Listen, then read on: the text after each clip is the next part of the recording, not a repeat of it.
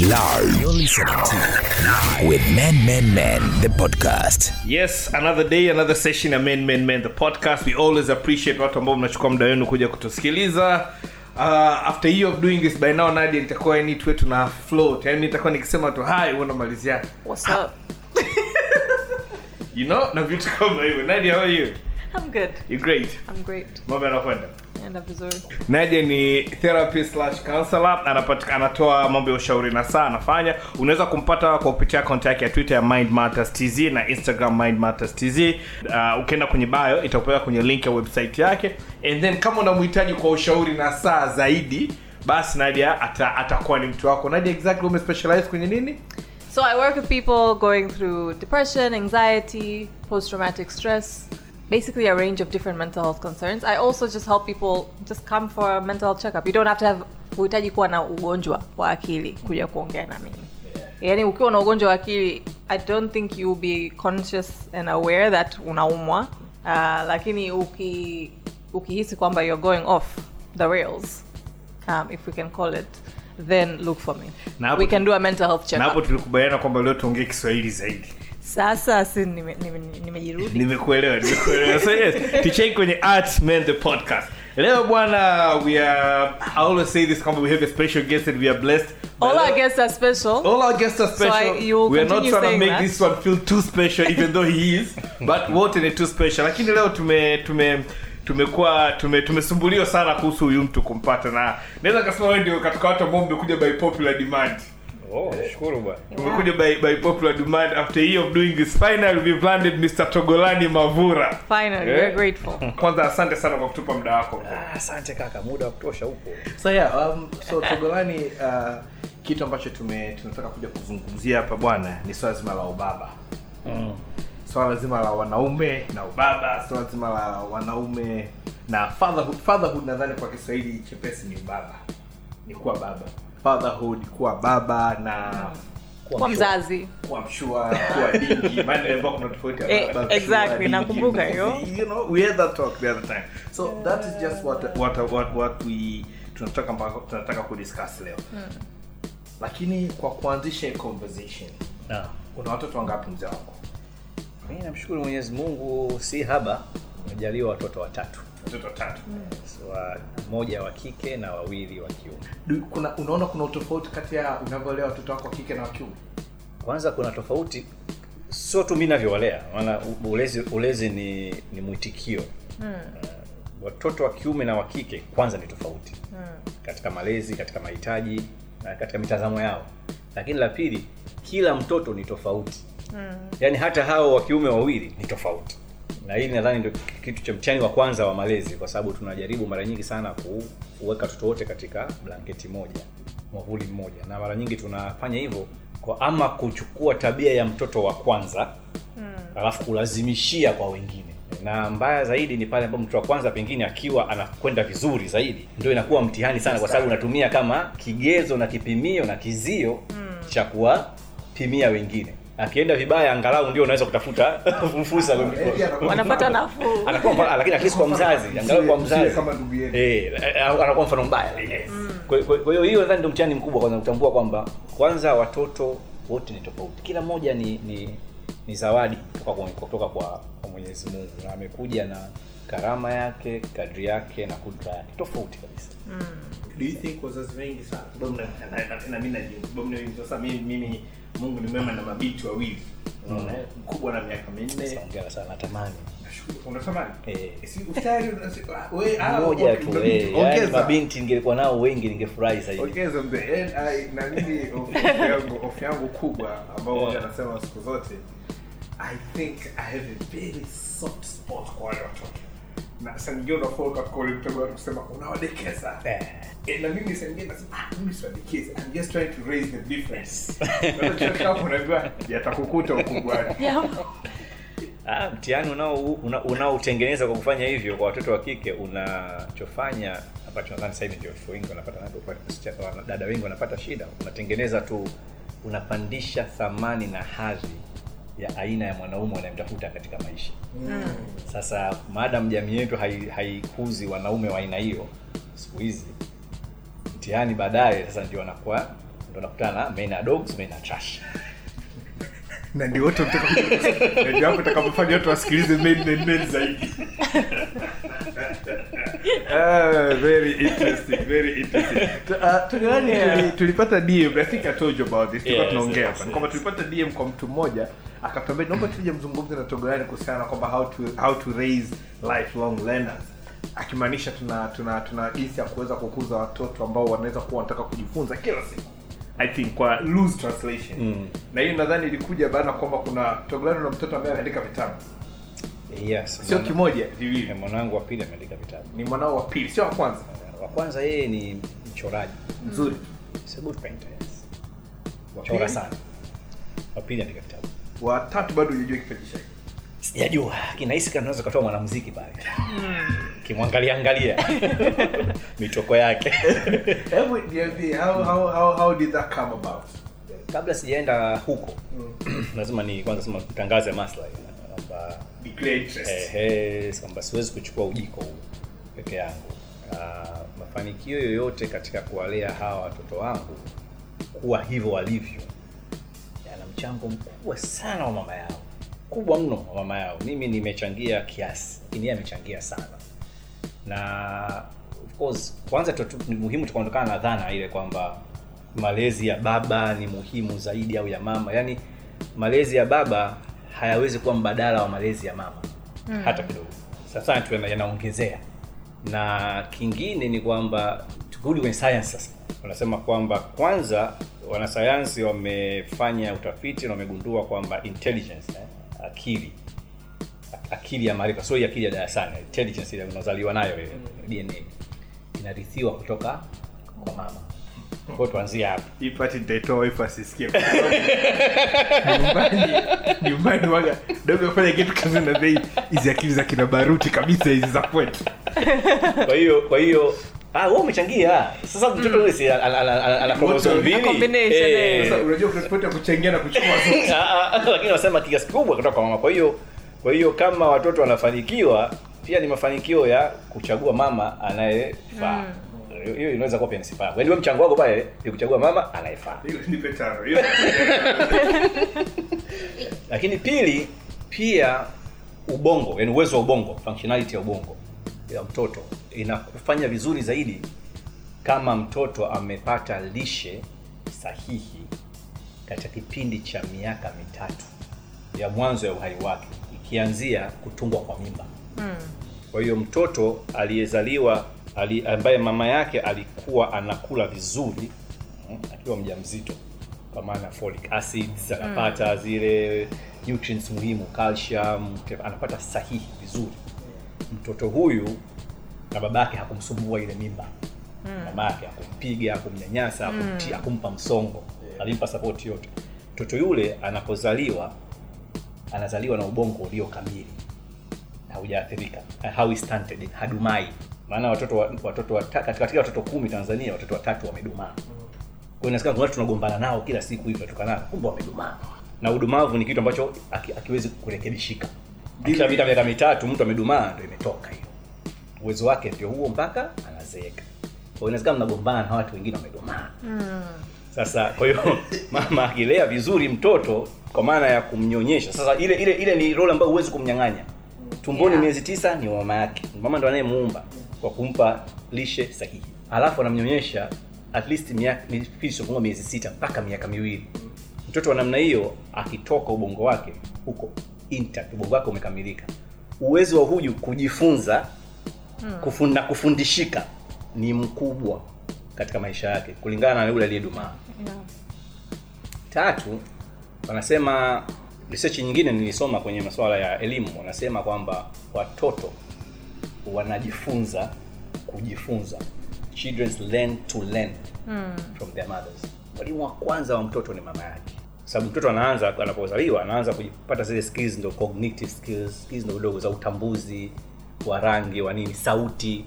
Wa kwanza ni mama yake, anazozungumza naye, anapomnyonyesha, acha fanya hivi. Kwa hiyo mama akiplay role yake vizuri, mtoto ule anakuwa amefundishwa kufundishika. Kwa hiyo anapokwenda shule na kwenye skills zingine zote zinazokwenda kwenye maisha yake, mchango wake. Sasa ni mchango ambao hatutambui mara nyingi. na tutaki ku acknowledge Ataku- lakini tu acknowledge kidogo tu hatujui Yeah. kwa hiyo na tutapiga watoto na nini, kumbe wakati mwingine ni hayo.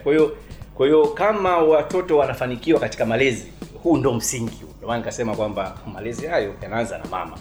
Sisi wa baba tuna nafasi yetu, ipo stage yetu, lakini ile stage ya msingi ni hiyo. Na wanasayansi wanasema pia 80% ya ubongo wa mtoto unakuwa, kwa maana kulen, mtu anajifunza vitu vingi zaidi kati ya umri wa miaka 0 mpaka 5 kama sikosei.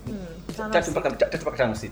Kuanzia pale wewe ushamaliza 80%, ushafunga. Yeah. Unabakia na 20%. Of course after 30 ubongo wako una degenerate tu, unaanza kushuka chini mpaka unakufa. Kwa hiyo kuna nyakati sahihi za kufundisha lugha, za kufundisha nini. Kwa hiyo nimesema hii zaidi kwa sababu ya mwisho zaidi kwa sababu nina rafiki wangu mmoja wa Kichina nilikutana naye, ndio alinifungua jicho. Mwanae alikuwa anaweza kufanya vitu kama 9 hivi. Cheza piano, anacheza piga karate, sio anafanya nini? 9 anachora 9. I was like, kwa nini? Akaniambia kule kwao wamegundua kwamba amesema kipindi ambacho mtoto unatakiwa umjaze kila aina ya elimu na stadi unazoweza kumpa ni kipindi hicho kabla cha miaka 6. Kwa sababu huo ndio wakati ambao ubongo wake unapokea kadri inavyowezekana. Baada ya hapo jitia maji tu kumalizia. Sasa sisi kwetu sisi wa Afrika ni kinyume chake. Msimpe mtoto vitu vingi, mtamchanganya. Msimjaze mtoto. Tunasubiri mpaka aanze kwenda shule miaka 7 miaka 8. Tunakosa a golden time to teach them anything they can absorb. Easily and Na ndio maana studies zingine zinaonyesha kwamba elimu ya awali, kindergarten tunaita Kiingereza, kindergarten sijui nursery, watoto, studies zinaonyesha watoto wanaosoma vidudu wanakwenda shule, wanaenda kucheza tu na kurudi rangi, cheza sana wenzao, wanapofika darasa la 3 performance yao inakuwa juu zaidi kuliko watu ambao hawajasoma kindergarten na kuendelea kwenye maisha yao, itakuwa hivyo hivyo. Kwa sababu that time wao unasoma wazao wanacheza. Kucheza kwa watoto ndio elimu. Ndio kujifunza. Wanajifunza pale skills nyingi za maisha. Kujifunza vitu vingi sana. Bwana wanauchangamsha ubongo wake, upo katika hatua ya kujifunza. Ndio maana kipindi kile mtoto anajifunza kila aina lugha. Unaweza kumfundisha lugha, unaweza kuama naye ukaenda naye kijiji kingine, akikaa tu mwezi pale anaongea lugha ya pale. Kadri unapozidi kwenda juu, uwezo huo unapungua. Kwa hiyo nitaka kwanza kusema hayo, kwa sababu hayo ndio baadaye anakuja kueleza labda kwa nini pengine hawa watoto wamefanikiwa kufanya hivyo wanavyofanya. Basically foundation ya kutengeneza huyo lifelong learner wewe. Hashuki kutoka mbinguni. Anatengenezwa, anaumbwa. Kweli, hashuki kutoka mbinguni, anaumbwa na ni mchango wa vitu vingi sana. Na yani ulivyoongea hapo kwa mtu ambaye anaweza akaona kama ni mambo mengi sana ambayo inabidi ya involve. Unaona? Na probably kwa excuse ambayo tunaitumiaga kwamba hatuna muda. Kwa wewe personally, you consciously weka efforts kabisa au ilitokea tu ikatokea mambo yakaenda? No, kwetu sisi hii ilikuwa ni conscious efforts, ni uamuzi kabisa wa makusudi. Uamuzi wa makusudi. Sababu jambo ambalo watu wengi hawalizungumzi katika mahusiano ni kuhusu watoto. Unataka kulea watoto wa aina gani, unataka kuachieve nini? Mara nyingi tunazungumza kuhusu mapenzi yetu, kuhusu mali, uchumi, tutakazoongea kuzipata. Na watoto wakizungumzwa sana labda ni idadi au afanane au anafananaje. Ningetamani afanane na babangu, ningetamani kakike, ningetamani kakiume, lakini hatuzungumzi zaidi kuhusu development and growth yao. Sasa in essence familia ni kiwanda. Familia ni biashara. It's a joint venture company like any other. Na moja product yake kubwa, kiachia mali itakazozalisha, mali kubwa sana ni watoto. Mara nyingi sana tuko tayari kuwanunulia mashamba na kuwai viwanja kila sehemu vinapopimwa, kuwajengea nyumba, lakini usipo invest katika ukuaji wao, matokeo yake ni kwamba hivyo unavyofanya vyote vinakuja, watakuja kuviuza, kugawana, vitapotea. So kazi kubwa ya familia kabla ya maisha hayajabadilika, ya maisha binadamu hayajabadilika, ya kuwa ya kibiashara zaidi, mfumo huria na kadhalika, waliosema kwamba wanawake walee watoto huko nyuma, baba kama mbia haiingiliana, walikuwa na busara kubwa sana. Parenting is a lifetime job. Ni kazi kabisa inayotosha. Mgogoro tu umeanza pale ambapo watu walianza kudharau kutoilipa ile kazi. Kutoithaminisha kwa kiwango sawa na kazi ya ofisini. Ndio mtihani ulipoanzia. Lakini katika hali ya kawaida sana, ilitakiwa maisha yapendeze kama wakina mama wangelipwa sahihi walee watoto nyumbani. Na kuna baadhi ya nchi wamekuja kugundua, wamefikia hatua hiyo ya kwamba kwa ajili ya ulezi mama anaweza kama anasimamisha kufanya kazi, analipwa almost the same amount ambayo angekuwa kazini ili alee. Kwa hiyo it's conscious. Sasa unajua kuinvest kwenye future. Exactly, yes. Sasa kwa sababu usipofanya hivyo, usipofanya consciously, watoto watajikulia wenyewe. Okay, sasa bahati zipo. Unaweza kupata bahati akakuwa sahihi, unaweza bahati akakuwa asiwe sahihi. Lakini kubwa sana kama familia, ni vizuri sana kuwa na falsafa ya pamoja, mnakubaliana ni aina gani ya watoto mnataka kulea.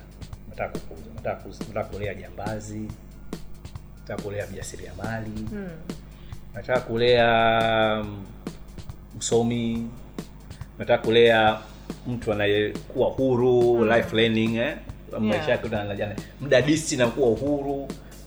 Mnataka kuwachagulia maisha yao au mnataka kuandaa wajichagulie maisha yao.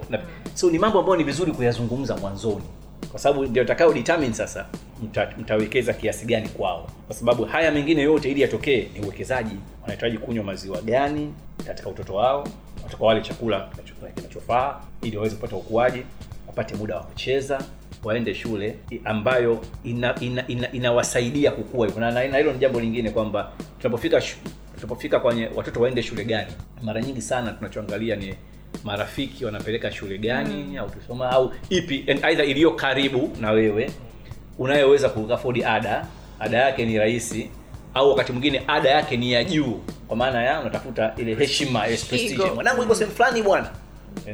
Kuna hiyo, ama shule anayokwenda mtoto wa fulani. Sasa kila shule ina falsafa yake. Ina strength zake, ina kitu fulani ambao imejiandaa as a package kuwajenga hawa watoto. Sasa nyinyi mnataka ipi? Mnataka akajifunze nini huko shuleni? Maana kuna mambo ya darasani na kuna mambo ya nje ya darasa katika shule anayokwenda. Kuna shule zina michezo mizuri tu. Kwa hiyo kama unataka mwanao, mnafikiria mnataka kutengeneza sports person, there's some schools for that. Kuna shule ni academic zaidi. Nataka mtoto atakayefaulu sana nini? Sawa. Kuna shule ni aina ya watoto atakaocheza nao, the cohort and the colleagues wake shule utakuwa ni nani. Hayo ina mchango wake. Ndio maana kuna watu wanasema mimi nataka kutoa watoto wetu, sisi ni familia yetu ni ya Kiislamu au ni ya Kikristo. Nataka watoto wetu wakue katika misingi ya imani. Then you choose a school ambayo inajibu. Kwa hiyo nayo unapokuja kuchagua shule, kwa hiyo mshikwana kwa lazima muwe mnataka kwanza muanze ninyi consciously. Mnataka kulea nini? Na kwa sababu kulea hakuna ni elimu inayoendelea. Hata ninyi wenyewe mnajifunza kila siku kulea. Okay? Na mnajifunzaje? Mnajifunza kwa malezi, mifano ya malezi mazuri ambayo ninyi wenyewe mmeipata kwa wazazi wenu na walezi wenu, na mifano mibaya. Yaani unaweza kukataa, babangu alinilea hivi na mama yangu, mimi sitaki wanangu walee hivi. Kwa hiyo unaweza ama kwa kukataa jambo ambalo hulipenda katika malezi ambayo ulilelewa, ama kwa kuyaendeleza mazuri uliyoyaona, ama pia kwa kuiba kwa wengine wanaofanya vizuri katika malezi ya watoto wao. Kwa hiyo watu wasione aibu kuulizana, bana wewe au unafanikiwa hapo, ni kawivu kazuri. Hapo mwisho ulipotaja kwenye kuulizana, and I think Nadia pia anaweza akachip in hapo. Katika conversation zote ambazo wanaume tunakuwa nazo. Sababu this is men na kuzungumzia wanaume zaidi. Wanaume tunaweza tukazungumzia yote, pira, gari zuri, site, nyumba, shamba, uwanja. Sijui wapi wanapika msosi mzuri. Watoto wakali wako wapi? Kontena jipya, piskali. Tunaweza tukazungumzia yote, and we do. Tunaongea. But we don't speak about parenting. Na jinsi ambavyo tunalea watoto. Sasa. Na actually kuna baadhi ya vikao vya wanaume ambavyo tunakaaga. Sorry jamani, hata kama nauza siri ya kambi. Lakini kuna baadhi ya vikao vya wanaume ambavyo tunakazaga, tunashangaa mtoto wako anakupigia simu. Sasa yeye kwa mfano unaweza mmekaa hivi kama mnakunywa hivi. And mtoto akapigia simu. Baba uko wapi? Baba unarudi nyumbani lakini ukata simu zako unaweza kumwambia unamuendekeza mtoto. Atapanda kichwani. Hivyo, unaona atakupanda kichwani. Wapo ambao they fall kwenye ile pressure. Ya kuona kwamba kwa nini inawezekana mimi ndio ambaye sielewi vizuri. Na because we don't talk about hiyo swala, ndio maana hisi labda wanaume wengi swala la kuwa baba inakuwa kwenye autopilot. Na hiyo ni umeleta hoja nzuri hapa, kwa maana ya katika kulea watoto wako unaweza pia kuudhi watu wengine. yani ama ndo ukapata shutuma kama hizo unaendekeza wanakubandia kichwani wanakunini, lakini kweli ni kwamba ni kweli mtoto ni wa jamii, lakini pia mtoto ni wa kwako. Sasa kwa maana hiyo ndio inapokuja nafasi ya kuwa na falsafa katika malezi.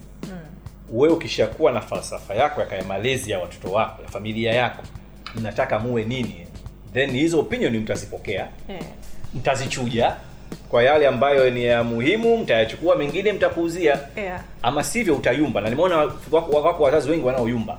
Yaani comment ya watu, mnalea mtoto mara amekuja bibi kutembelea na babu, akitoa comment mmeichukua, mmeyumba. Akija shangazi wakisema hivi mmeyumba, akija wakaenda kusema hivi mmeyumba. Na kwa sababu lazima pia uwe open, ni vizuri uwe wazi kupokea mirejesho mbalimbali, feedbacks kutoka za kuhusu watoto wako. Zingine hazitakuwa nzuri. Kwa sababu pia na watoto nao kama unasema kwanza kulea ni kujifunza. Hata wewe mwenyewe unakuwa katika shule, hamna mtu ambaye ni mzoefu wa malezi. Sote tunajaribu, tunajifunza. Lakini pili, ulei peke yako. Hiyo nayo lazima tuiweke maanani. Kuna shule, na ukienda shule utashangaa mtoto wako shuleni anaweza kuwa tofauti na mtoto wako nyumbani. Watoto nao ni wanasiasa wazuri, ni viumbe vya siasa, they're very political, they know where to behave. Akienda kwa bibi na babu, tabia anazozionyesha, akienda kwa aunti, shangazi na mdogo, tabia anazozionyesha, akiwa na watoto wenzie, akiwa shule, akiwa nyumbani, ni tofauti. Kwa hiyo ni vizuri, kwa hiyo usipuuzie unapopewa hiyo mirejesho. Kwa sababu watoto nao kama nilivyosema, watoto sio watakatifu, ni wanasiasa. Tunaamini watoto ni innocent. Watoto nao ni viumbe vya siasa, they are political animals. They are political animals. They are extremely intelligent, so they can play you. Na wanajua namna ya kucheza na mazingira, na personality. Wanajua kabisa hapa nitoe aina fulani ya tabia. Exactly. Hapa nitoe aina fulani ya tabia. Ombi hili tumuombe nani? Baba au mama? Hili tuliombe muda gani? Na sisi wazazi tuna majina. Wewe uyajui tu. Unaweza kuwa umepachikwa tu. Siku moja mimi katika mazungumzo nao, unakuja kugundua kwamba mimi na majina 4, mama yao ana majina kama 8 hivi, 10 hivi yani. Kutokana na mazingira. Unaitwa majina wewe hujijui. Wewe unapita pale shikao baba, lakini unasugu kama wenyewe wana majina yao. So watoto nao wana dunia yao, wanafikiri, wana akili wale ni watu wazima katika version ndogo. Nadia, wewe unafanya, ulituambia kwamba wewe unafanya therapy na una conduct therapy. Kuna therapy za watoto. Yeah. Kuanzia umri gani mostly? As young as 3. Therapy mtoto miaka 5. Yeah. Sasa hapo tunaongelea tu mental health struggles, kwa sababu watoto ni resilient sana. Sijui resilient kwa Kiswahili. Wastahimilivu. Yeah. Na wana bounce back. Yaani kikitokea chochote wanaweza kuadapt kwa kiurahisi kumshinda mtu mzima. Kwa sababu as you said, watoto ni wanajifunza. Sasa hivi mbwa kaning'ata, najua mbwa hanifai, simsogelee. So hata ufanye hiyo mistake tena, na ata associate kitu chochote kilofanyana na huyu mbwa, anajua huyu alining'ata. So anything kinaonekana kama hiki, najua akinifai. Ndio watoto wanajifunza, yani ni from an early age wanajifunza, ni quickly to adapt na kuchange. Sasa when it comes to therapy, ni hizo muda ambao watoto wamekuwa overwhelmed, na ni mental illnesses. Kwa sababu kuna kwenye our Bible ya mental illnesses, magonjwa ya akili. Kuna magonjwa ya akili yanayoaffect watoto, na kuna magonjwa ya akili yanayoaffect watu wazima. Na kuna mengi ya watu wazima hatuwezi kudiagnose kwa mtoto mpaka at least inabidi uwe na miaka 18 kuyadiagnose. Lakini kuna magonjwa mengine unajua watoto wachanga wanaweza kupata depression. Again, inategemea mtoto mchanga. Inategemea mama, as you said, mazingira ambayo mama yuko, mazingira ya mtoto alipokuwa bado in utero, yote inachangia. So watoto as young as, obviously we can't have therapy with a toddler or with an infant, mtoto mchanga, lakini kuanzia miaka 3 ambayo tena therapy yenyewe ni sio kuongea. Tunacheza, kutakuwa kuna toys hapa, labda wadoli, kutakuwa kuna gari, nyumba, sijui mchanga. And then sasa wanavocheza ndio inatuambia sasa kuna matatizo gani wanayoyapitia, ni either nyumbani au yani inatusaidia kuona akilini kwao kuna nini kinachoendelea, wanafikiriaje, kuna nini kinachotokea. But based on the understanding na experience yako, unaona mara nyingi what are the causes za watoto kupata mental illnesses and mental health challenges? Zaidi ni mazingira yao, wazazi. Kila siku mimi mzazi akiniletea mtoto, naambia kwanza naomba tukae pamoja, wewe na baba, tukae tuongee. Tuone tatizo liko wapi, kwa sababu muda mwingi tatizo sio mtoto. Tatizo ni wazazi, tatizo ni mazingira ya mtoto anayoishi. Lakini muda mwingi, kwa sababu watoto ni resilient sana, muda mwingi ni inabidi environment yao inawafanyia very difficult for them to adapt, adjust and sort themselves out. So often mzazi akiniletea mtoto nitaambia okay sawa, nitaongea na mtoto, lakini nataka kwanza niongee na nyinyi, tuone mnaishije, mnaleaje, parenting style yenu ikoje, ili sasa inipe mie mwongozo wa kufanya kazi na huyu mtoto. Na muda mwingi na kuaga na suggest basi tufanyeni family therapy rather than mimi nikae tu na mtoto peke yake. Hapo nikishaona kwamba tatizo sio mtoto. Nilikuwa nasikiliza podcast moja inaitwa The Real Dictators. So far nimesikiliza I like the title. The Real Dictator. Vamos, kwani unaweza kuwa dictator vipi? Dictator wanaanzia uzeeni, wanaanzia huko. This is the funny thing. So nimesikiza episode ya Kim Jong Il, nimesikiza episode ya Joseph Stalin, na nilikuwa nasikiliza leo ya Mao Zedong. Now, do you know what any vitu walivyonavyo in common yao watatu so far? Both baba zao hawakuwa involved na maisha yao. So ukimwangalia Kim Jong Il, yeye alivyokuwa alikuwa anataka sana kumimpress babake kutokana na babake jinsi alivyokuwa. Joseph Stalin, yeye na babake yani alikuwa hamweleweki sana. Babake alikuwa a very violent person. Same pia kwa Mao Zedong. So by the time watu wanakuja kuwa inakuwa na kwenye nanili au ukisikiza baada ya podcast wanaongea kabisa probably kama baba angekuwa hivi au presence ya baba ingekuwa hivi, then haina uhakika, lakini maybe ingeweza kupunguza baadhi ya mabalaa ya hawa watu. So now it comes back to the question ambayo ni au conversation ambayo nataka tuendelee nayo hapa kuhusiana na Togland. Umezungumzia kuhusiana na background, umezungumzia kuhusiana na mambo ya psychology, mambo ya philosophy na nini vitu kama hivyo. Tuje kwenye uhalisia sasa. Tunapolea na role ambayo baba anacheza. Na nataka nikuulize wewe kabisa, what is it that you do at home kama baba? Maana ingine tunaonekana tufanye chochote, ili bado tunaangalia TV tu, umefanya homework. Njoo hapa, sijui nini. What role do you play? And also where did you get the influence ya kuwa aina ya baba jinsi ulivyo sasa hivi? Asante, swali gumu, ni mambo mengi. Kwanza mimi nimejifunza ubaba kutoka kwa baba yangu. Na kwa maana ya yale niliyoyapenda kuhusu yeye na yale ambayo sikuyapenda kuhusu yeye. Moja ambayo sikupenda kuhusu yeye, ambayo pia nimenalielewa, sababu nadhani na yeye pia kutoka kwa baba yake. Baba yangu mimi hakuwa aina ya baba anayesogeleka. Kwa dingi. Kwa dingi. Na yeye baba yake alikuwa dingi vile vile. Kwa hiyo nadhani yeye alijifunza kwa baba yake udingi akahamisha udingi kwangu. Kwa alikuwa dingi. Kwa hiyo mimi sina kumbukumbu nzuri ya kumkimbilia baba, kumrukia, kalia mapajani, sikumbuki. Na sina hiyo picha. Yaani picha pia haipo. There is no photo of kumbukumbu kwamba niliwahi kupata mapajani mzee wako. Na pia mimi alinipiga sana. Yeye alikuwa ni rahisi kupiga vibao. Chapa. Ambavyo nashukuru kwa sababu pia mimi nilikuwa mtundu.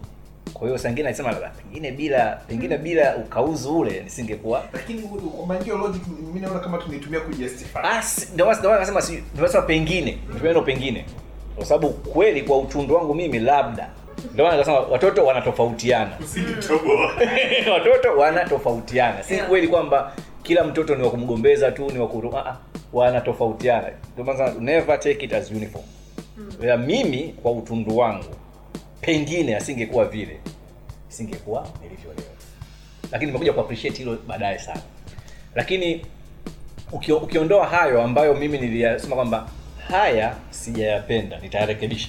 Kama nilivyosema mwanzo kwamba unajifunza kulea kutoka kwa yale mengine usiyoyapenda. Kwa hiyo katika kulea hawa wanangu, hayo nimeyarekebisha. Nimehakikisha kwamba wananifikia, wanaweza kunipandia, naweza kucheza nao na kuavoid kuwapiga. Nadhani kama nimewahi kumchapa nadhani mara moja au mara mbili katika miaka 10 alikuwa nayo sasa. Walikuwa nao wa kwanza na 11, anakaribia 12, wa pili ana 10, wa tatu ana mwaka mmoja na miezi 8. Kwa hiyo la kwanza. Lakini la pili kuhusu malezi ya babangu mimi, Babangu alikuwa ni mtu ambaye yuko nyumbani sana. Ilikuwa ni nadra sana kwa baba kutokuwa ndani ya nyumba baada ya saa 2 usiku. Na ikifika saa 2 usiku mnaweza kupata wasiwasi kwamba something is not right. Babangu mimi mara nyingi saa 10 yuko nyumbani. Ni yule mzee yupo, yaani ukitaka kuchomoza hivi ukimchungulia yumo. Kwa kiasi aliifanya nyumba ikawa tense, lakini kwa maana ya kubwa ni kwamba nyumbani palikuwa kuna mamlaka, authority. Inajulikana kwamba kuna mamlaka, kuna mahakama ya rufaa na mahakama ya juu kabisa huko ndani. Rufaa ilikuwa mama. Ya rufaa ilikuwa mama. Kwetu sisi ya rufaa ilikuwa mama. Lakini baba iko pale kwamba kuna mamlaka ya hukumu, yani iko hapo juu. Kwamba kwa maana nyumba ilikuwa na unajua nyumba ni kama biashara, nyumba ni kama ofisi, nyumba ni kama kambi ya jeshi. Lazima iwe na uongozi. Uongozi huo utolewe ama na baba ama na mama, lakini lazima uwepo. Na lazima julikane kiongozi. Yani lazima inaweza kawa mama. Inawezekana, nategemea. Lakini kama mama anaomba utaki kulala pia. Kama wewe unaushindwa, nasema kama mbwa wako auweki weka mwenyewe. Wewe kama unashindwa mpe mwingine, usilazimishe, lakini uongozi lazima ifike sehemu kwamba the buck stops here. Na kwa sababu watoto wanajifunza, watoto ndio maana ipo study kwamba sema kwa ubaya kwamba watoto kwa mfano wanaokulia katika familia ya wazazi wawili au familia isiyokuwa na migogoro ya kifamilia ambayo inaondoa hiyo mamlaka ndani ya nyumba, nani ni nani, kwenye maisha na kwenye sehemu za kazi, atatusaidia Nadia zaidi, psychologist, wanakuwa more stable zaidi kuliko wale ambao wamekuwa na mzazi mmoja peke yake. Hisi ni jambo ambalo hatuchagui as mtoto. Ukizaliwa familia na mzazi mmoja basi ndio majaliwa, uweze kuchagua, lakini mara nyingi pale kwenye mzazi mmoja ni pale pia yule mzazi anapotambua akaweza kucheza dhima mbili, inakuwa baba na mama wakati mmoja. Wako wanawake ambao ni mama na baba at once. Wako wanaume ambao ni baba na mama. Na sika akina baba wao wanawake wanajiambia na hiyo ndio maana kama upo kwenye mazingira ambayo kuna huyo mwenzio, kama ni mama au ni baba, ina maana wewe lazima ucheze zote mbili. So ndio kama mbwa wako abweki, misali ya Kisambayo, weka mwenyewe. Yaani mbweko lazima uwepo. Mbwa yupo au hayupo. Watu waweza wakipita nje wasikie mpa anabwekeka. Kwa lazima hiyo, kwa ni vizuri kuwa na authority. Kwa hiyo children learn authority at home. Ndio hiyo wanajifunza organization politics at home. Namna gani ya kucheza na baba na mama, na kuna sawa wanajua sana wanakuficha, na wanajua jambo hili mama amelikataa, wanakuzunguka, wanakuomba. Yaani ile leo ni learning. Watu wanajifunza pale namna ya kuishi na mamlaka, namna ya kucheza nazo, namna ya kuzitenganisha hizi mamlaka mbili zisiongee lugha moja. Na wapi kwa kuzikutanisha. Ni skill muhimu sana. Skill muhimu sana. Namna gani ya kucheza na dada wa kazi ule au kaka wa kazi pale nyumbani, na ikiwezekana namna ya kumkatisha mahusiano na mama, ili kwa sababu ule anayaona mengi sana kuhusu wao. Kuna sana wanaona namna kumshort change. So lazima nyumba iwe na. Kwa mimi nifunza hiyo kwa babangu kwamba you have to be present. You have to have time. Kwa maana ya shule, mimi nilikuwa ni mwanafunzi mmoja, akili nilikuwa nazo, lakini usiponisimamia umekula kwangu. Na huwa napenda kutoa hadithi kwamba nilipoingia darasa ya kwanza, muhula wa kwanza, nilikuwa mtoto wa pili kati ya wanafunzi 180. Muhula wa pili Disemba sasa, nikawa mtoto wa 40 kati ya wanafunzi 180. Yaani you could see mchezo ulivyo. Yaani kutoka 2 mpaka 40. Dingi akasema wewe uweze kule. Sitaka sawa sentence, ilikuwa mdogo sana, la miaka 8 tukanya 7. Ananiambia bwana sikiliza. Mimi najua sijazaa mtoto mjinga. Kwa kuwa wewe sio mjinga. Sasa ungekuwa mjinga ningesema nakupeleka hiyo. Kwa kuwa wewe sio mjinga, tutaelewana. Hiyo sentence sijawahi kuisahau. Akaanza kukomana na mimi kila jioni nikirudi, akirudi jioni unampelekea madaftari na kagua. Muhula wa kwanza darasa la pili nikatoka 40 nikarudi wa 3. Alikuwa anakujua. Na kuanzia hapo sikuwahi kutoka kwenye 10 tena. Yaani 10 bora sijawahi kutoka tena kuanzia hapo. Point I'm trying to say ni kwamba being present. Kwa hiyo watu kumweza kwamba mimi nafanya nini? So, mimi kwanza nadhani kinachonisaidia ni mahusiano tu mazuri na mama yao. Hilo namba moja. Kwa hiyo inajenga kuaminiana kwenye malezi. Sababu wakati mwingine kutokuaminiana katika malezi baina ya wazazi wawili, tatizo lenyewe linaanzia hapo. Wewe unamdekeza sana, wewe unkali sana, wewe unampendelea. Kwa hiyo lazima ninyi mkielewana kwanza, mkaachiana uhuru wa kulea.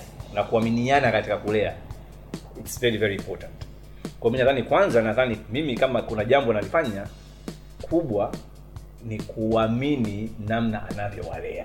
Kwa hiyo nimempa kwanza uhuru wa kuwalea, sababu yeye ndo anakaa nao zaidi kuliko mimi. Na mimi bahati nzuri ya umbani nilikuwa na kazi ambayo haikuwa ikiniweka nyumbani sana. Nilikuwa katika mwezi mmoja naweza kuwa nyumbani siku 14 au chini ya hapo.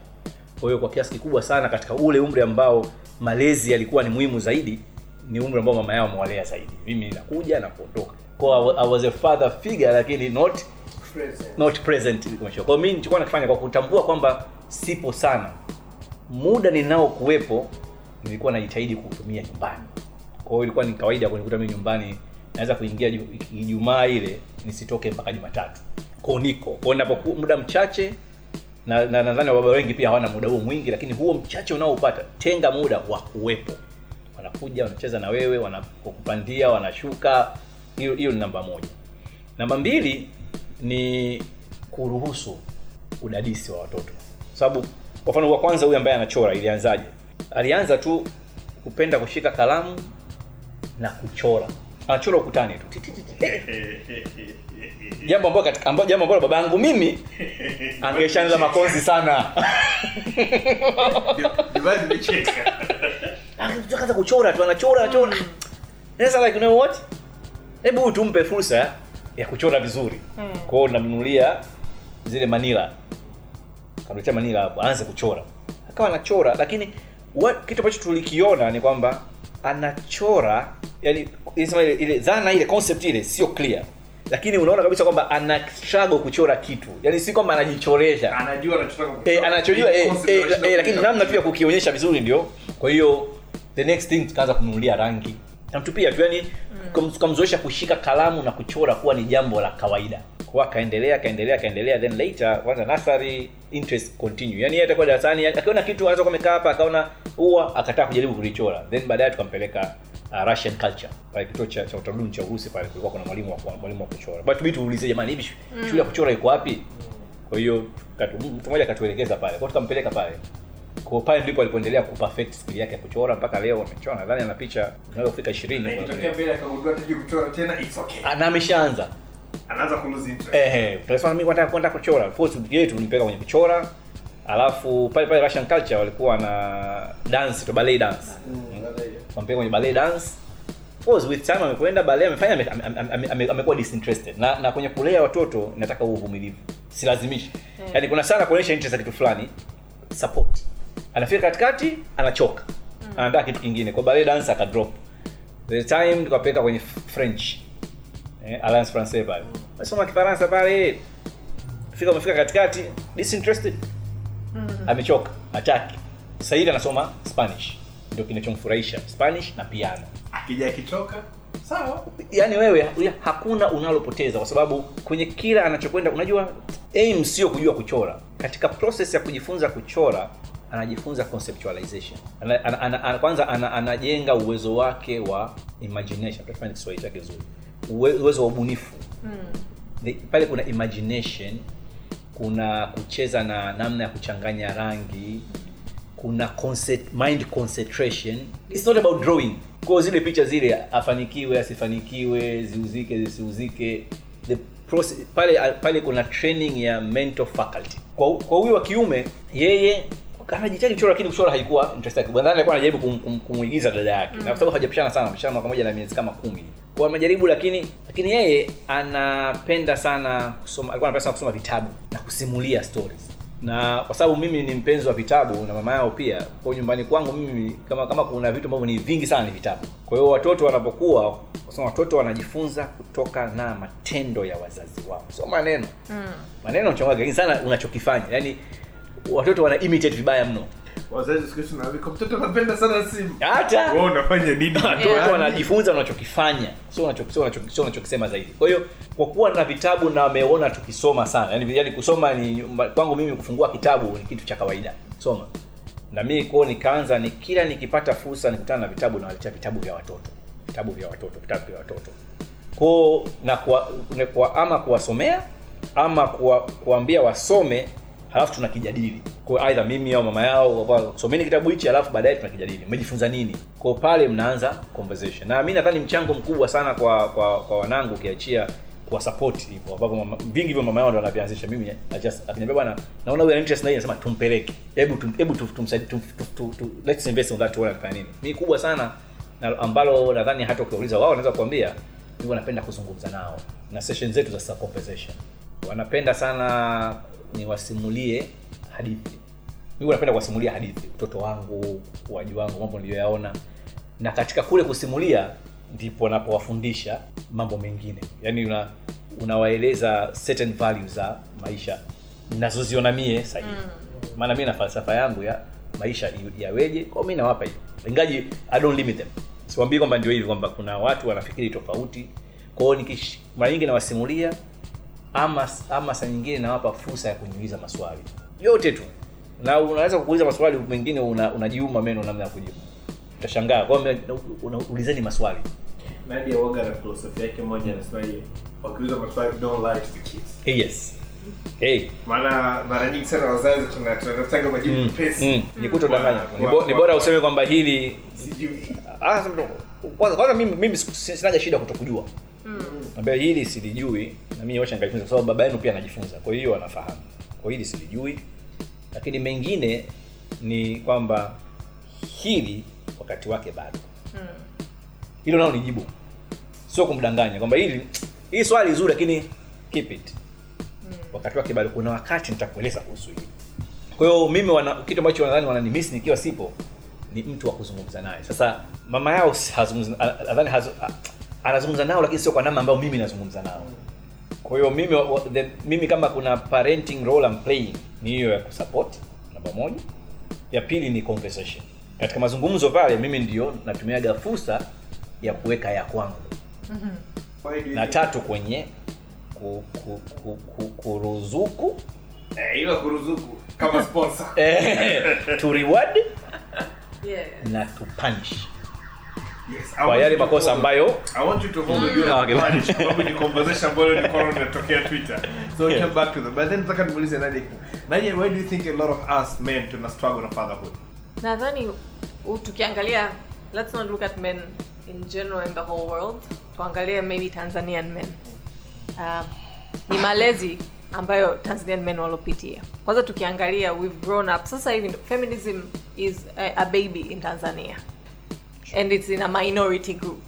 Ukiangalia majority ya Watanzania wengi wetu bali hizi concepts za feminism bado tupo kwenye mfumo dume.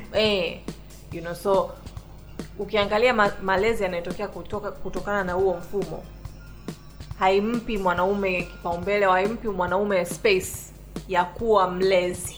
Kwa sababu when we talk about, tukiongelea parenting tunaongelea ulezi. Unawaleaje watoto wako.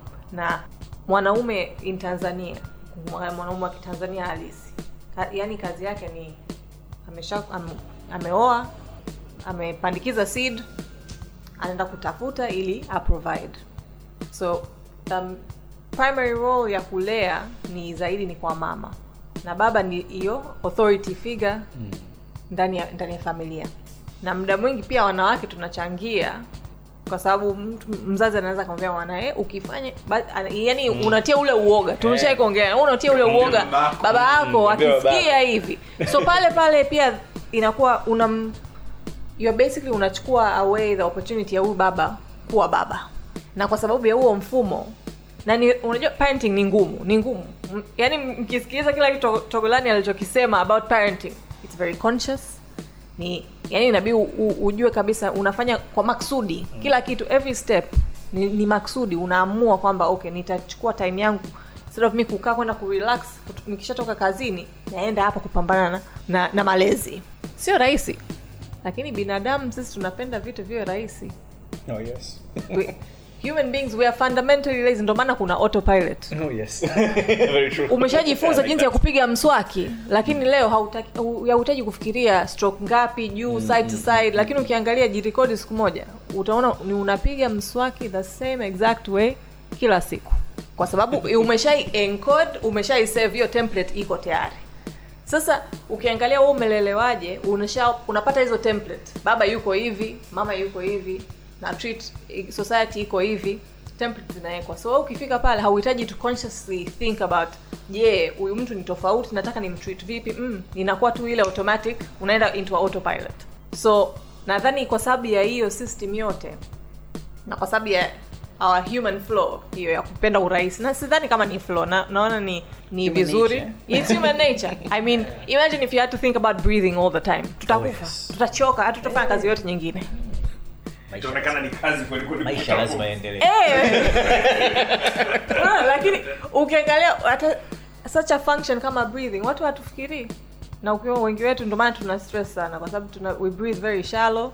We're not sending enough oxygen to our bodies, our organs, our brains.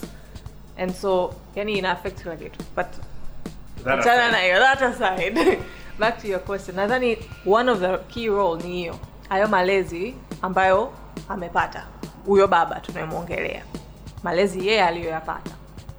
Na kufika kwenye a spot ambayo yeye pia anaanza kuamua kwamba okay, nataka kuwa my own person as a parent ama nataka kuendelea na autopilot yangu.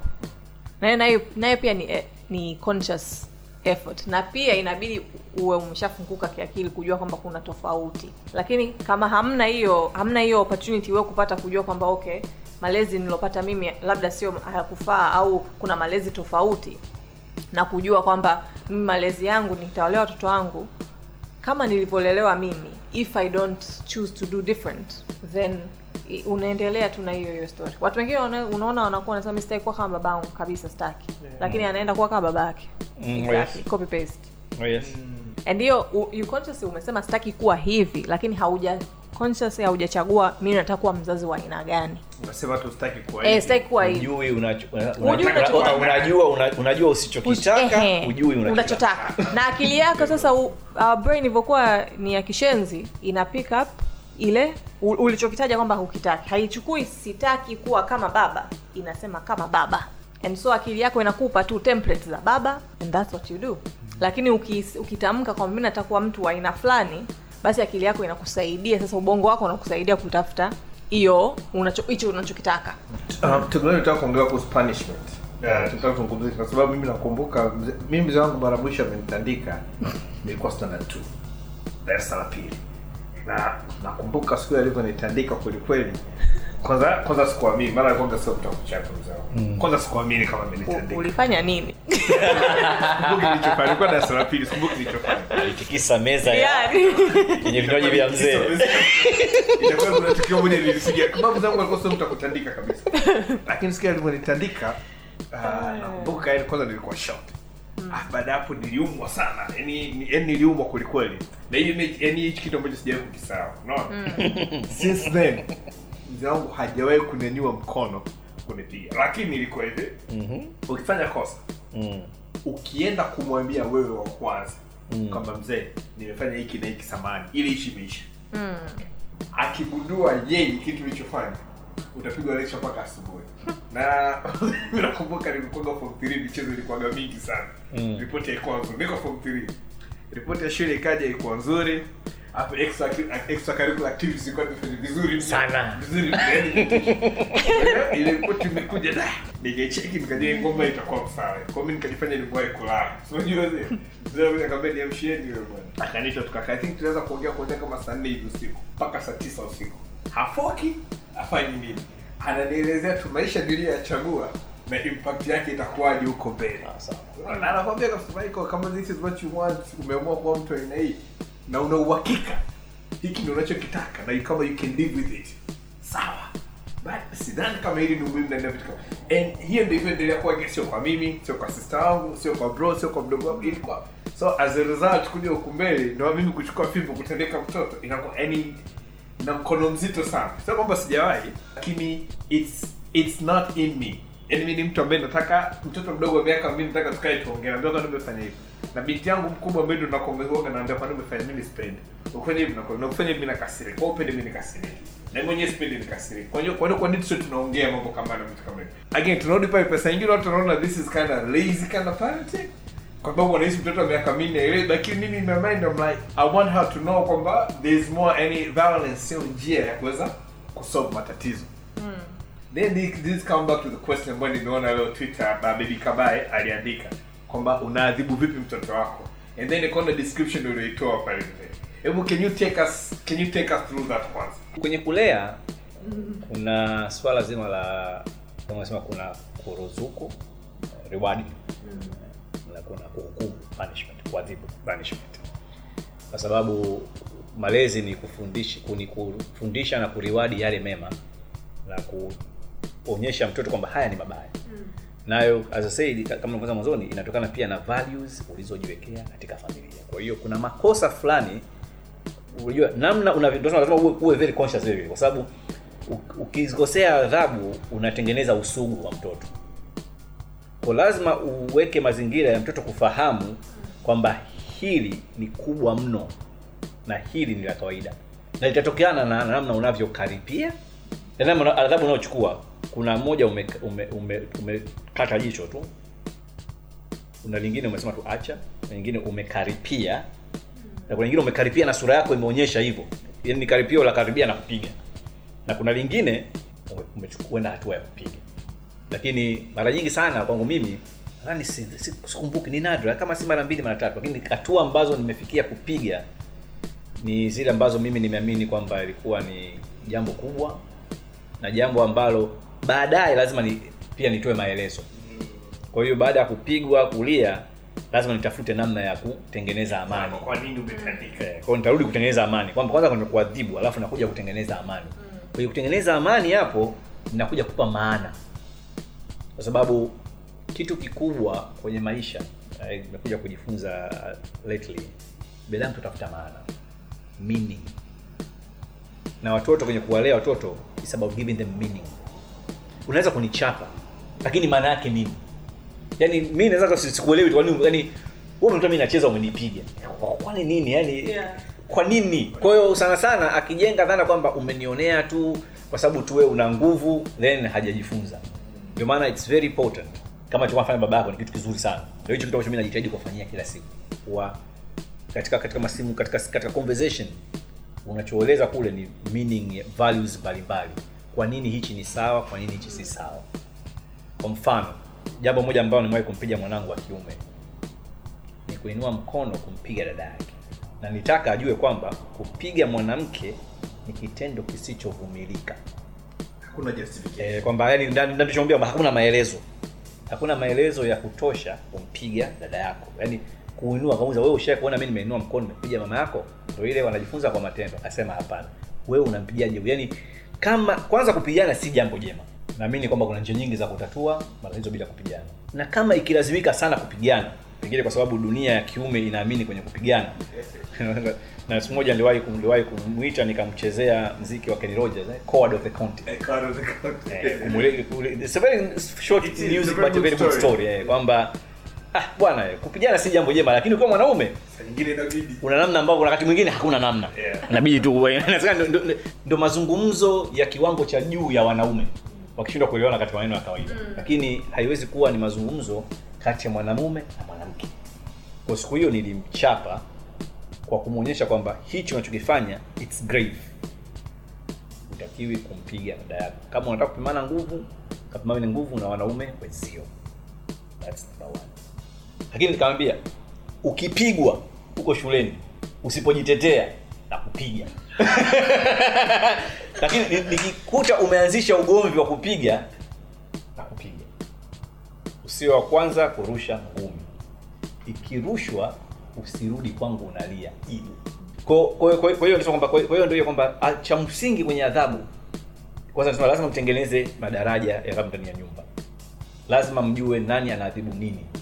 Na kwa mazingira ya kwangu mimi sasa ambayo mama yao ana muda zaidi kuliko mimi, ina maana ana nafasi ya kuadhibu yeye kila siku zaidi kuliko mimi. Kwa sababu dakika 2 kama kwa sisi tuliokuwa nyumbani kama mama yuko nyumbani, yani kuchezea mwiko. Na baada ya muda watoto wanazoea kipigo cha mama. Yaani wana kinomalize. Inakuwa kina impact. Wala kileta ugomvi. Yaani mama anaweza kuwapiga hivi, alafu dakika 2 wanacheka naye. Ile ukimpiga anaweka nongwa. Kwa hiyo lazima mnoma naye. Kwa mfano usimwadhibu mara 2. Kama mama yake alishampiga, kuna haja na wewe. na anazoea kwamba mama akisema nitakusemea kwa baba yako, hii ni referral. Yaani yeye mwenyewe anakuwa na hamu niishi hapa hapa. Kwa mimi kwa mara nyingi mimi anakuja kwangu sio ya kupiga. Nimemshindwa hebu huyo ongea naye. Kwa mimi sasa kwamba niko najua kwamba hapa nimepelekwa pakubwa zaidi.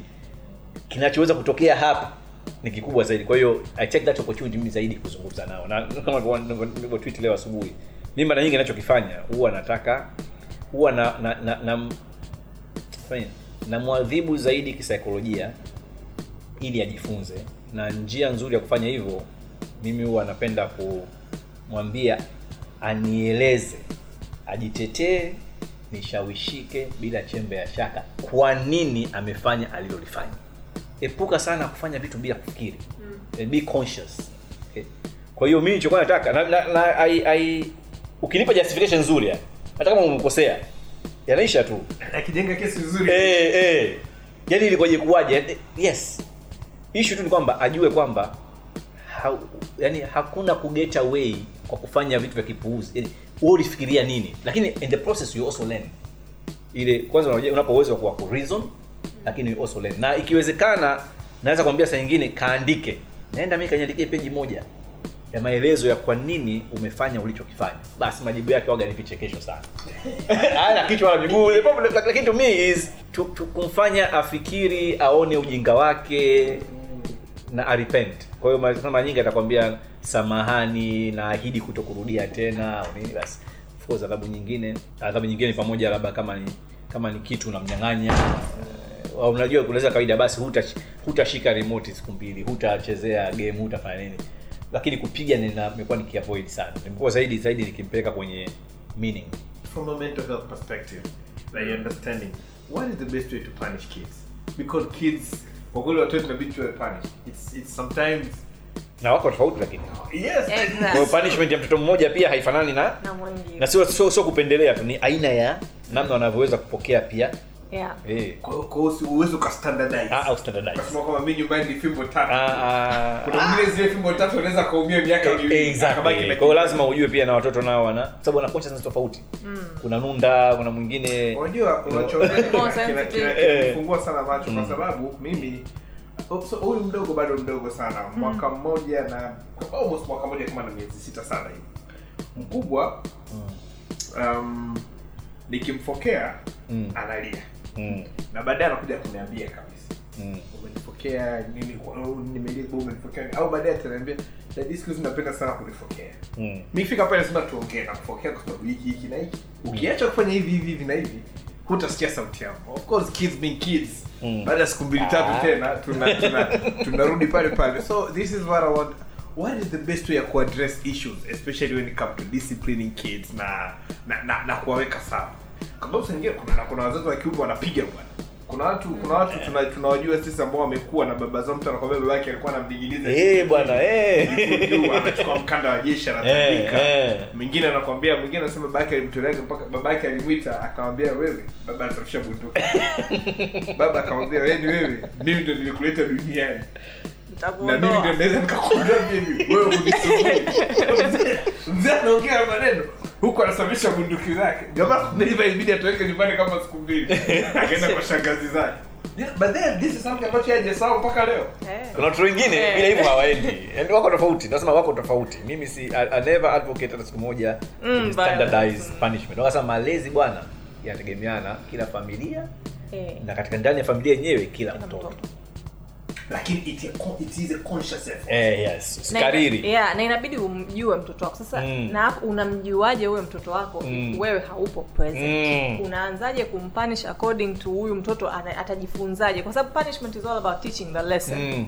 Sio kumpunish tu for doing something wrong. Ni kumpunish ili ajifunze, kumreform. Yes. Basically unamwambia hii tabia hichi ulichokifanya si kizuri na usikirudie. Na this is why sio kizuri. Kwa sababu mtoto kama hajapitia hiyo process atarudia hilo kosa. Yani punishment is an opportunity for teaching, exactly. For learning, for parenting. Ni fursa ile. Yani adhabu ile ichukue kama fursa. Kwa lazima akosee ili ajifunze. Kwa hiyo take that as an opportunity to correct, opportunity to teach. Exactly. Opportunity to learn, opportunity to reform, opportunity to correct.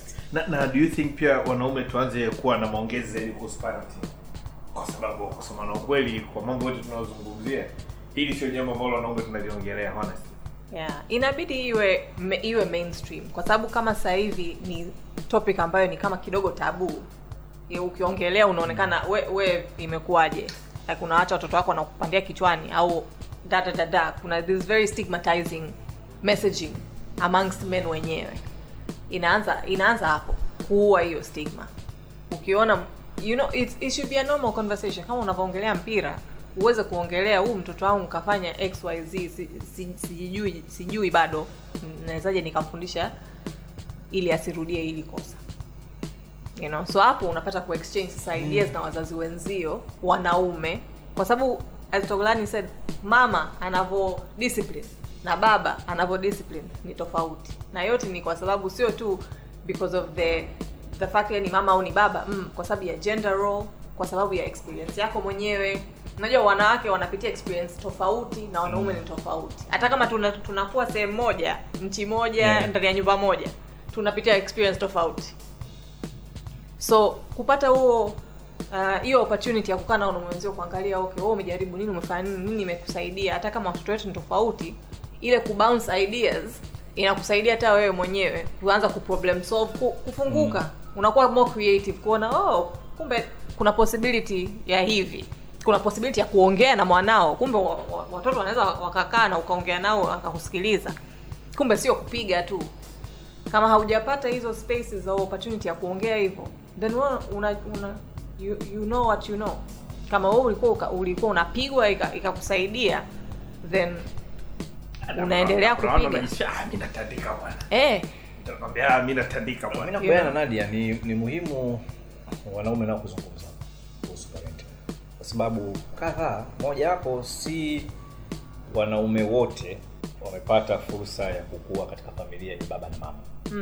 Hilo namba moja. Kwa hiyo wako ambao wamekosa malezi ya baba. Kwa hiyo vizuri kupata kufidia nakisi hiyo kwa kujifunza kwa wengine. Lakini pili, sio pia wote waliokuzwa na baba na mama wamepata malezi mazuri ya baba. Ndio hiyo tulikuwa tunabia Nadia hapa kwamba wanajua wasichokitaka kabisa, lakini pengine hawajui wanachokitaka. Kwa hiyo ni vizuri hao pia kujifunza kwa wengine ili wawe baba bora kuliko baba zao ambao wao wanahisa wakuwa bora kwao. Lakini la tatu, nikasema kama nilisema mwanzo ni kwamba hakuna mbadala wa malezi ya baba. Kama ambavyo hakuna mbadala wa malezi ya mama. Kwa hiyo kama wewe ufanyi wajibu wako wa ulezi wa baba ndani ya nyumba, ina maana ama utafute mwingine aje kukukaimu kukusaidia hayo malezi au hao watoto kuna kitu unawanyima, yani hutimizi wajibu wako kama mzazi, kama hujawalea. Na mwisho yako mazingira ambayo nimeona mtu amefiwa na mke wake kwa mfano. Ina maana kwamba wewe baba lazima ujiongeze, ikiwezekana uwe baba na mama at the same time. Sasa kama ukijua pia mama yao anavyowalea, huwezi kuwa if you're not part of the co-parenting, you won't be able to kuendeleza. Sababu of course sisi jamii yetu inaamini kwamba mwanaume utatangulia. Ndio tunavyoamini siku zote. Lakini zipo circumstances anatangulia mama. Na unakuta baba pale anachangia, ulikuwa hujui chochote, ulikuwa hujui wanaenda shule, wanafanya routine zao, ulikuwa hujui chochote. Na mimi nashukuru kuna mwaka mmoja mke wangu alienda shule masomoni nje. Kwa mimi nibaki na watoto. Ulijua hujui? Nilijua sijui. Siku ya kwanza tu nilijua sijui. Yaani nimemwacha tu hapo nikaruka hivi, rudi nyumbani nikajua sijui. Usiku ule. Lakini ule mwaka mimi kwangu ulikuwa very eventful. Nilijifunza pia vitu vingi, ile kwamba like kumbe yaani kujua tu ile mzunguko tu uniform, socks, madaftari, vitabu, vyakula kwa nawe shuleni mpaka kuwapakia ile mara parental meeting shule. Sio mchezo mzee. Kwa hiyo ni vizuri kufahamu kwa sababu ya circumstances kama hizo. Mimi bahati nzuri nilikuwa tu ameenda masomoni, alirudi baada ya mwaka mmoja. Lakini kuna mwingine amefariki, kuna mwingine wameachana. Na wakati mwingine pia nimeona kwa wale ambao wana migogoro ya ndoa, kama mlikuwa sehemu ya ulezi pamoja as co-parenting, hata inapotokea mmegombana, hii dhima yenu ya uzazi inaweza kuwafanya ama kuona umuhimu wa kusuluhisha ugomvi wenu ili kwa sababu kwa maana kwamba kipi kitapotea, kwa nini kutengana? Au kama ni lazima, hata kama ni kutengana, mtakuwa na namna nzuri ya kumanage mchakato huo ili usiathiri watoto. Yani kama wewe not parenting, you might not see, unaweza kuona alikuwa ni kitu gani. Lakini kama mna co-parenting, unajua kwamba bwana wewe, matches mimi na mama yao hatupatani, lakini nikimvuruga mama yao kwa kiwango hiki, watoto wangu watakosa hichi. Au tutashindwa mimi na mama yao pamoja na tofauti zetu hizi zingine kama tunaachana, tutashindwa ku-maintain kwa watoto kitu hichi. Kwa hiyo it's important. Yani nalizungumzwe sana sasa kuliko wakati mwingine wowote. Of course kipindi ambacho nadhani tumetoka kwenye era ya baby daddy na baby mamas. Tagari, as you're winding up, bana conversation but as you're winding up, tell me about idea ya mtoto wako kuandika vitabu ilivyokuja mpaka ilipoanzia mpaka ilipo kitabu kutoka. Yeah, sawa. Huyu mwanangu wa kipili wa kiume, basi ana actually Jumamosi kesho kutwa anafikisha miaka 10. Yeye naye kwa hiyo alivyoanza kukua, yeye alikuwa kipindi ambacho tulikuwa tunachapa vitabu vingi sana. Kwa anasoma. Anajaribu kuchora, lakini kuchora was not a thing. Unaona, sababu huyu anataka kuchora kwa sababu anataka kuprove kwamba naye ni kama dada yake, lakini sio kitu chake. Lakini yeye ukimwambia simulia, he was very creative in simulia story. Yaani anaweza kukaa hapo akatunga story. And then actually mama yake tena akasema, huyu bwana anapenda kutunga story sana. Siku akamwambia andika story uliyotunga. Kwa akaiandika. This is just short story.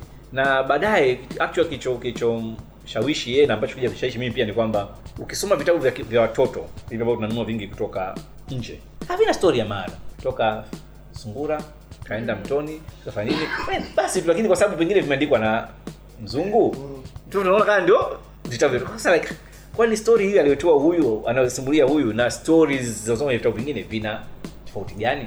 Kwa hiyo akawa ameandika manuscript yake. Okay, maana akasema basi okay, hebu kwani kupublish ni shilingi ngapi? Maana we had no even idea. Kwani kupublish kitabu ni nini? Na lengo letu sisi sio kitabu kile, na mpaka leo sio cha kuuza such. Sisi kwetu tulikuwa ni kwamba tu ni kumreward kwa effort yake, kumwonyesha kwamba unaweza kufanya kitu na wewe cha kwako. You don't have to imitate. Utakiwi kuiga nawe kuchora. Unaweza kufanya kitu chako. Kwa hiyo tukamtafuta Mkuki, Kimgoya, Mkuki na Nyota, who happened to be my childhood friend, kama ndugu tu toka kidogo akarahisisha baadhi. Kwa Mkuki bwana, Mkuki ametusaidia sana. Kwa Mkuki took it as project ya mwanae. Kwa tuachofanya tu yeye ni kukikagua. Akasema I think it's a story worth publishing.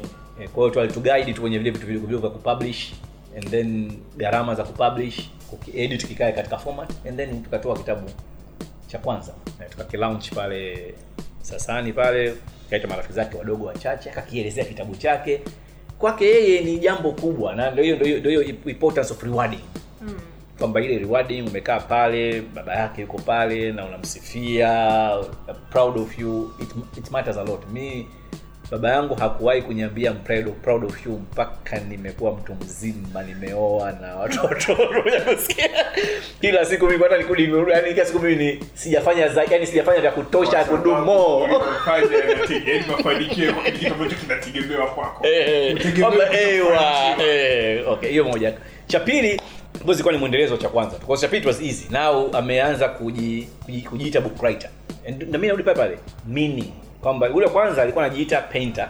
Sasa hivi naona upainter umeisha, nataka kwa doctor. It's fine. Lakini alikuwa na maana fulani ya maisha inayomfanya kwa kipindi hicho analala na kuamka nayo. Wape watoto ndoto na maana ya maisha. Hilo jambo kubwa. Kwa hiyo pili na kwa sasa anajihisi, ukimuuliza wewe unajihisi nini? Alikuwa sasa yeye ni writer. Fine. He had one book. Kwa akaandika cha pili. Nacho tukafanya hivyo. Process cha pili tukafanya collab yeye na dada yake. Kwa hiyo yeye aliandika story, dada yake ndo alichora picha. Kwa all the picha zote zile illustrations zile amechora dada mtu. So Mkuki akatusaidia tena tukakipublish. Kwa na vitabu viwili vya story vya watoto, lakini kubwa sisi kwetu sio kitabu, kubwa ni ile process ya kujitambua kwamba mimi naitwa Edris, nina kipawa hichi na naweza kuandika kitabu. Of course Sasa ndio nataka uvumilivu uvumilivu na uwekezaji. Mwanzoni kabisa nilimpeleka kwenye karate, martial arts. Melipa wewe sukuma na wewe yani. Unajua ile ugomvi, yani ukupelekana karate ni ugomvi hataki kabisa. Mwisho sababu naye mke wangu isiwe tabu jamaa hataki tukaacha. Kuna kipindi kusema labda michezo physique nini, tukampeleka kwenye tennis. Sukuma wewe tennis wala. Kampeleka kwenye football. Sukuma wewe yani unajua anakufrustrate. Mwisho unaacha. Ola. Sasa hivi amerudi tena kwenye football kwa kasi kubwa mno. Kwa hiyo sasa hivi nampeleka football kila Ijumaa na usio mzazi kwenye kinyongo kwa Jumapili kupeleka. Sasa ndio hiyo kwamba kwa sababu kimika Jumapili nampeleka kwenye football kama nipo au sipo nampeleka Ijumaa na Jumapili. Maana na nikamtafutia vitabu vya wana michezo vya footballer. Na kale ka video game ka zile FIFA whatever Xbox. Kwa hiyo sasa hivi yeye akilala akiamka ukimuuliza anataka kwa nini anasema anataka kuwa mwana soka. Sasa bwana tusibishane naye. Ama chakwambia hii mbaya au nzuri sana. Wewe ina shida. Mwana soka okay fine. Namueleza tu pros zake, cons zake. Juzi ameniambia na mimi mpira sio mfuatiliaji. Ameniambia napenda Ronaldo. Kamuuliza kwa nini akasema kwa sababu anajitolea sui damu. Alafu hana tattoo. Alafu sio anafanya kitu gani kingine sio. Yaani ana ni mtu anajihusisha na good cause. Anafuatilia, anajua. Anafuatilia mimi mpira ndio hola. Yaani sifuatilii, sina interest hiyo sana lakini yeye anafuatilia. Kwa hiyo I'm encouraging ulia vitabu, unaenda kununulia jezi, ununulia vitabu vya wanachezaji waliofanikiwa kwenye soka. Najua unaweza kwenda katikati hapa akataka kuwa fundi mbao. Sawa. Tutakwenda kwenye mbao. Lakini yote hiyo ni kwamba kila nyakati lazima mtoto kwa imani yangu au kwa falsafa yetu mimi na mke wangu awe na maana ya maisha. Awe anaamka for something. Umesema kitu kizuri sana kwamba usimnyime mtoto ndoto. I think that's a very key takeaway. Nadia, is there anything you want to add? No. Usually ukisema hivyo and then unaongezea. No. Guys, hauna pointi kidogo. Usually kumwambia Nadia una kichwa kusema no. Yeah, kama Togolani alivyosema and then anakumbuka tena dakika 10 nyingine za kuongea. Clearly leo nothing to add. Kabisa Nadia. Yeah, so Togolani asante sana kwa kuja ise. Nashukuru. Personally as a father nimerelate na mengi sana ambayo umeongea. Na aswa zima la kufanya effort na nini. Unajua umenikumbusha story moja sana ni wakati niko form ile nimesoma Sentatu na Pomagala. Sasa kuna siku moja usiku babu kipindi hicho iko shule vocha hamna wala nini siku nao. Nikampigia mzee message. Kama mzee, naomba nunue vocha basi. Kwa hiyo mimi nikasema kama ninavyoongea. Lakini mzee kule alivyosema naomba ununulie vocha basi. Kama uona mamlaka gani ya kununua kununulia vocha. Umempokea. Kama akachuna sio kawaida. Mimi sikuelewa so kesho yake. Dogo yuko home, mzee alikuwa Mwanza anafanya kazi. Nikamtumia dogo message. Nikamwambia, "Oya, kwani mshua?" Nikamwambia bibi yuko home au yuko wapi? Sasa nikatuma kwa mzee mwenyewe. Aya. Mzangu alikuwa andishi message kile alipiga message kaandika dingi ni nani? Mbuzi kafia kwa muuza supu. Kama nusu saa moja nikana nashika mwisho nikajibu tu samahani ilikuwa message yako. Lakini tuseme tu baada ya kama wiki mbili za kutokuwasiliana. Wala mimi kwenda kwa historia ambayo nyumbani paka kupiga watu wanacheka sana. Anyway, Togolani asante sana kwa kuja imekuwa lesson nzuri sana na and I hope baba ambao wamesikiliza watajua kwa sababu moja parenting it is a full-time job. You really need to invest muda na resources kwa watoto sana kwa sababu tunarudi yale usipoelewa watoto wako vizuri watakuja kusumbua watu kwa ukubwa. Kwa hiyo jitahidi wewe kuwa sehemu ya kusolve hilo tatizo watu watakuja kuisumbua dunia. Wanaweza wakaja kusumbua wewe mwenyewe. Kabisa. Sasa bora wasumbue dunia wasikusumbue lakini hawezi kusumbua dunia bila kusumbua wewe. Inabidi kwako kwanza. Go here. So Togolani asante sana kwa kuja.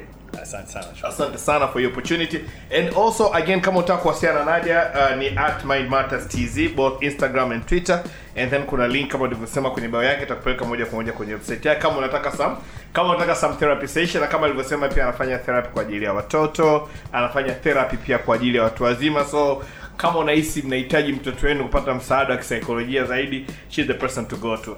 Unaweza kucheki pia kwenye @mendthepodcast on Instagram and @mendthepodcast on Twitter. Mimi naitwa Michael Baruti. Till next time, asanteni sana kwa kuja na siku njema.